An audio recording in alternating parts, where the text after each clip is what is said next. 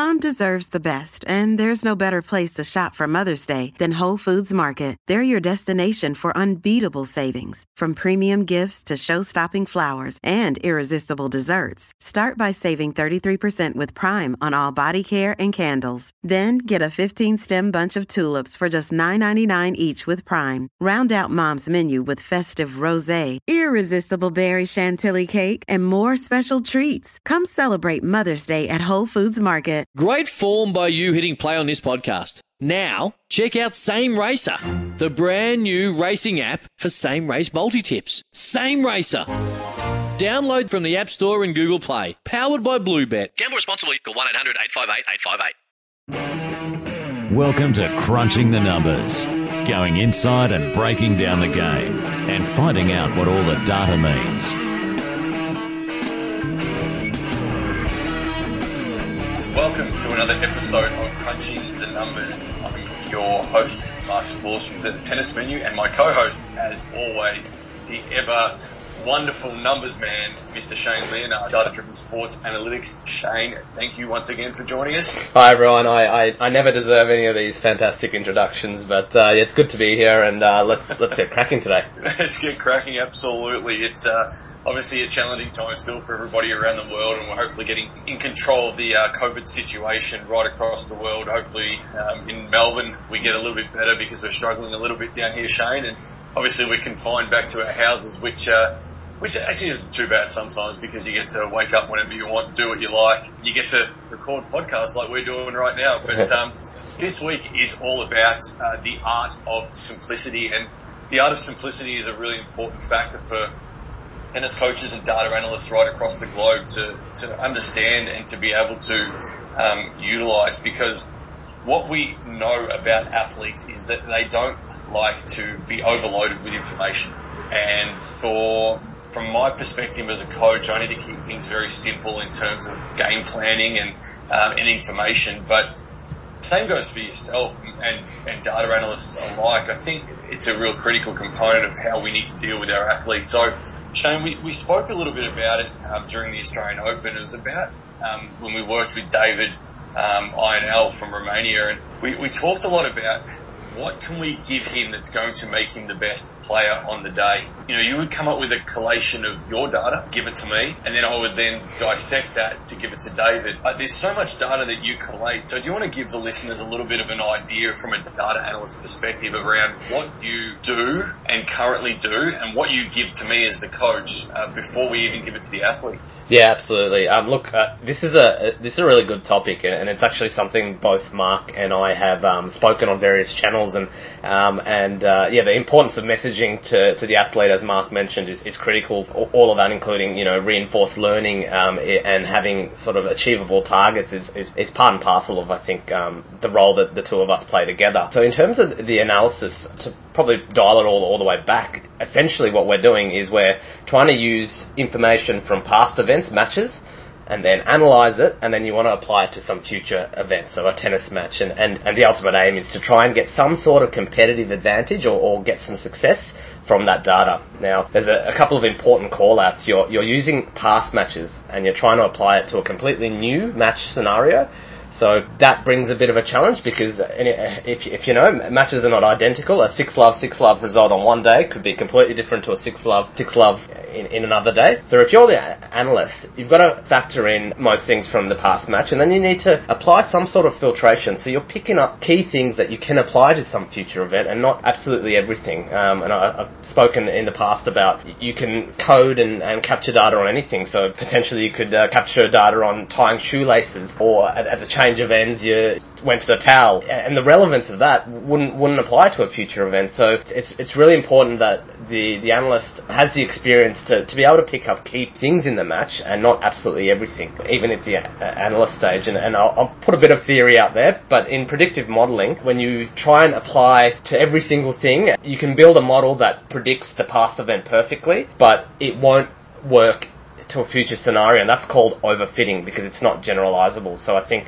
that's a key part of an analyst to be able to be experienced enough to figure out the most important parts of the match. And you're correct in saying that we're looking at past events. So, this is one thing that, from a coaching perspective, I hate about when people say the head-to-head is 5-0 in favour of one player, so that means that they're more likely to win this next match. It's irrelevant. The historical information is kind of irrelevant because players improve and players get better and situations change, environments change. So, as you said, we've got to collate the data, but then obviously only utilise what is going to be beneficial for your athlete to be able to use. So, over the space of 100 matches, your opponent misses every second ball on their forehand in a rally. That is more important than, like you said, the once-off things that might happen, like at 2-2 last time, they tied their shoelace and they won 6 games in a row. That's to me an irrelevant piece of data. So, obviously, the historical data is there, but we need to understand how to utilise that, how to keep it very simple for our athletes. So, as you said, you collate a lot of data over time. What data specifically, and you can talk about what we did in terms of the Australian Open, but what did you give me at the Australian Open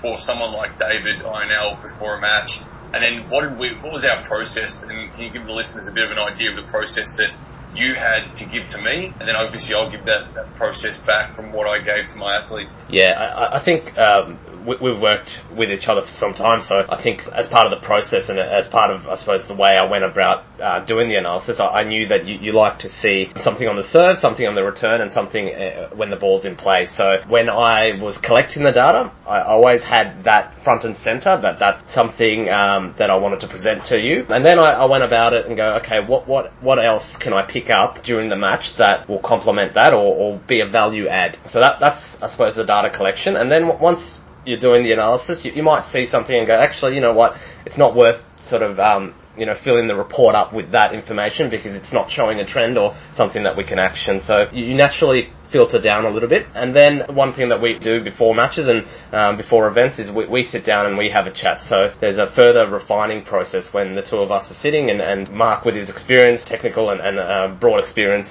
in strategy, would say, actually, you know what, let's not highlight this today, or this could be something we look at in the future, but would refine it, basically, and then you'd communicate it on, and maybe you can touch on that. I think that's a really important part, as you touched on. The serve, return and ball in play are my 3 key components of any match, and that's what I generally plan around. So when you're serving, when you're returning, when the balls in play are really critical, because they're the 3 game situations that you're going to face every single point. So, and I think that's a really important part that you're giving maybe a data analyst that's out there listening, is that when you're taking the data or you're analysing data for the coach that you want, make sure you know what they're looking for.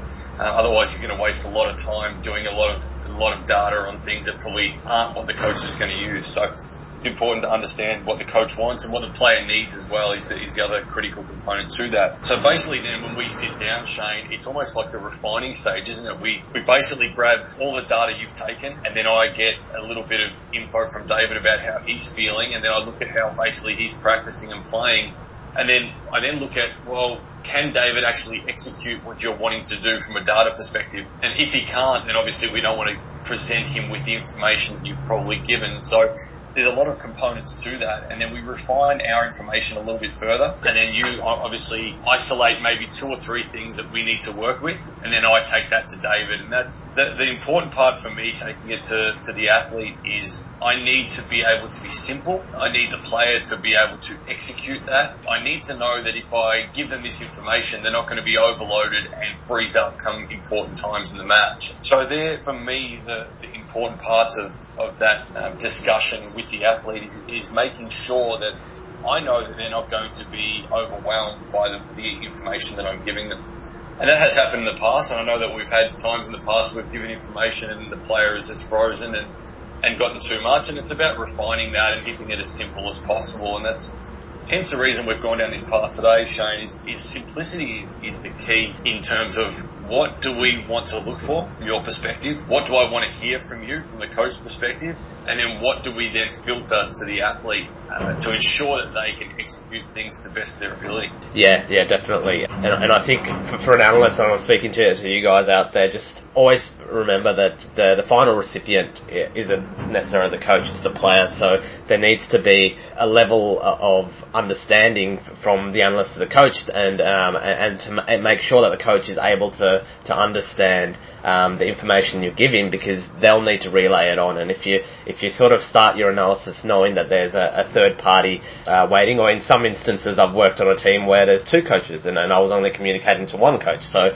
there needed to be a sort of communication at that level and then a further communication to the players. So if you sort of remember that the end recipient might not be the person you're directly giving the information to, you'll naturally build in a little bit of simplicity to the analysis as well. Like I said, with Mark, I think it's an iterative process as well. I haven't necessarily got it right all the time, and each coach I've worked with is different, so I've had to refine that to the team that I'm working in. That's important to understand too. Like the data's not always going to be 100% correct, so we've got to not give the information to the player as this is going to be gospel, because you might need to make changes through the match. So the other last part of it, I feel, is the important part in that delivery.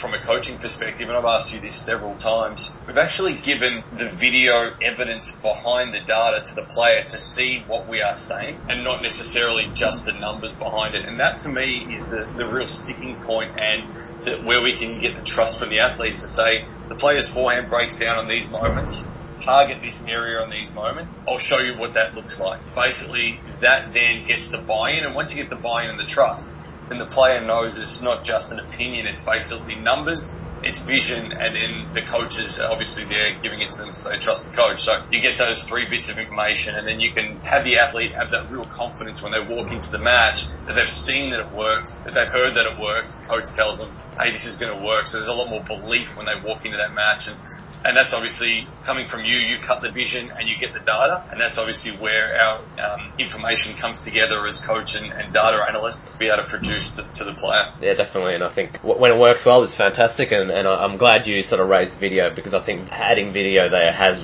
really helped, and it is almost from my experience on I remember the Thomas Fabiano, he had a skepticism of statistics, basically, and he didn't believe in it, and really video was the selling point on some things that we wanted to change, and without it I don't think we would have nailed some of the changes. Yeah, and we've always talked about that video, or the vision, is basically evidence, and people need evidence, right? So, these days you can't just say to someone, oh, this is fact, unless you've got something to back it up. And when you've got things to back it up, like vision and data, it makes your argument so much better. I know that helps when I'm talking to my wife as well. I need vision and data to be able to convince her several times. So it's important. But, I think this is a really important topic, Shane, and we obviously have worked together for a long time, so we understand each other quite well, but it's important that if you're a data analyst out there or a coach, ensure that you are working together and not in separate or individual silos, and make sure that you work together to achieve something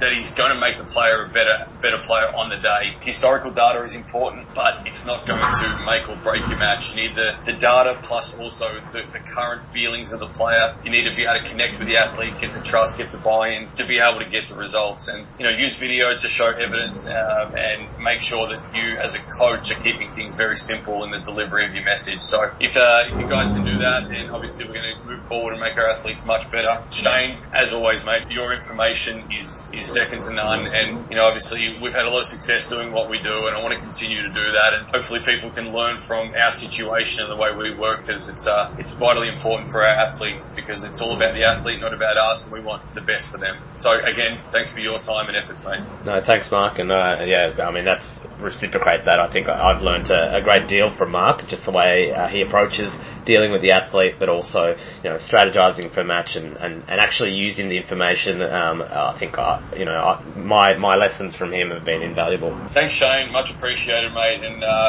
all the best. And guys, that's been another episode of Crunching the Numbers. That was the Art of Simplicity, brought to you by Data Driven Sports Analytics, where the guru Shane Leonage himself is the man there, and the tennis menu, which is launching in August. So please get onto the tennis menu on social media and take a look at our page, and hopefully there's plenty of products, and there's definitely a product there with Shane Leonage, which we've got called Crunching the Numbers. It's all about the data analyst perspective on the game. So thanks once again for listening, and we'll see you next week.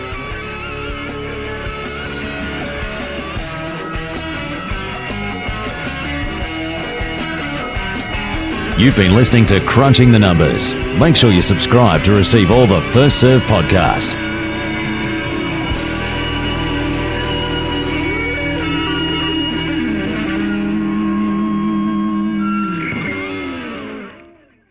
Want to witness the world's biggest football game? Head to iCanWin.com.au, predict Australia's score with a crystal ball, and it could be you and a friend at the FIFA World Cup Qatar 2022 semi-finals, all thanks to McDonald's. Maccas, together and loving it. TNCs apply.